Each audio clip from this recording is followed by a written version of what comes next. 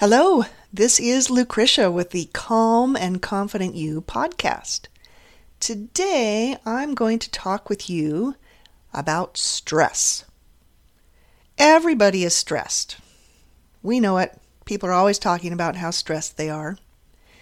When people talk about stress, it's usually with adult concerns in mind, but children also experience stress. Children are stressed when they go to school. Children are stressed as they try to navigate friend or foe when they encounter other children.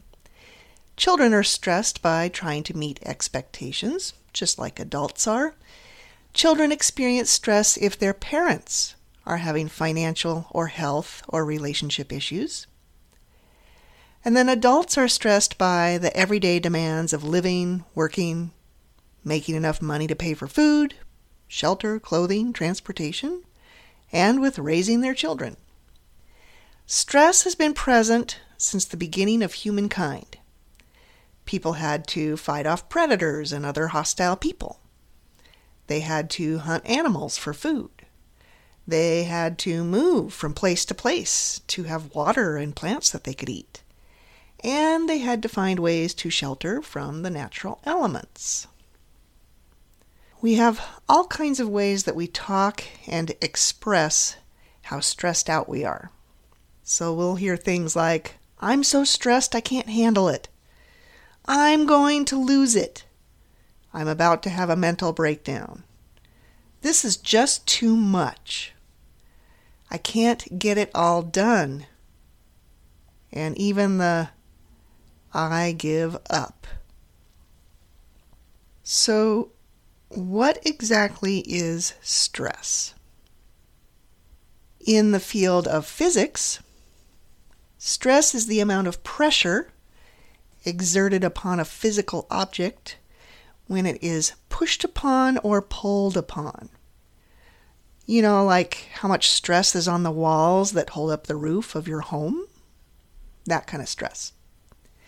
When people talk about their own stress, they are referring to a mental and emotional experience.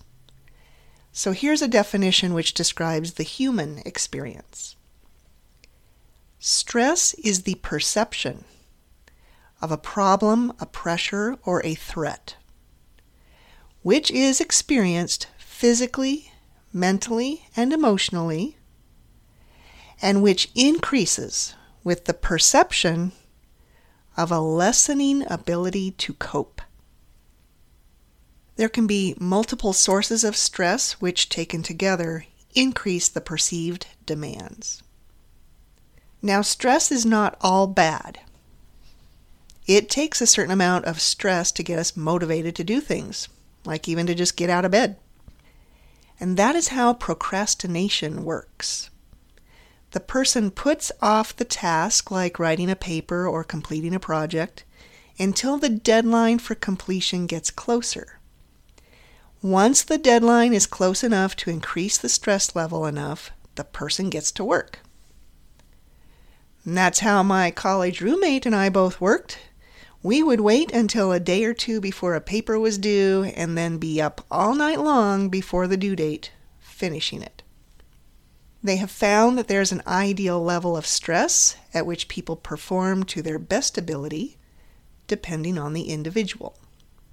But if the stress level increases beyond that ideal level, the quality of performance starts to drop. Too much stress leads to mistakes or fumbles or accidents. That's why you see sports teams choke during final tournaments. When people talk about stress, it's usually in the context of feeling overwhelmed, feeling that there's too much pressure going above and beyond their ability to cope. As stress continues, we experience symptoms such as physical aches and pains, headaches, stomach issues. People experience emotional reactions such as tearfulness, irritability, or feeling anxious. And people experience cognitive issues such as trouble concentrating, forgetfulness, confusion, and often poor problem-solving ability. Long-term stress has been linked to various medical issues and illnesses such as high blood pressure, immune system issues, increases in chronic pain levels, and mental health issues, just to name a few. There are community and social factors, such as the support or lack of support of friends and family or access to services, which help with stress.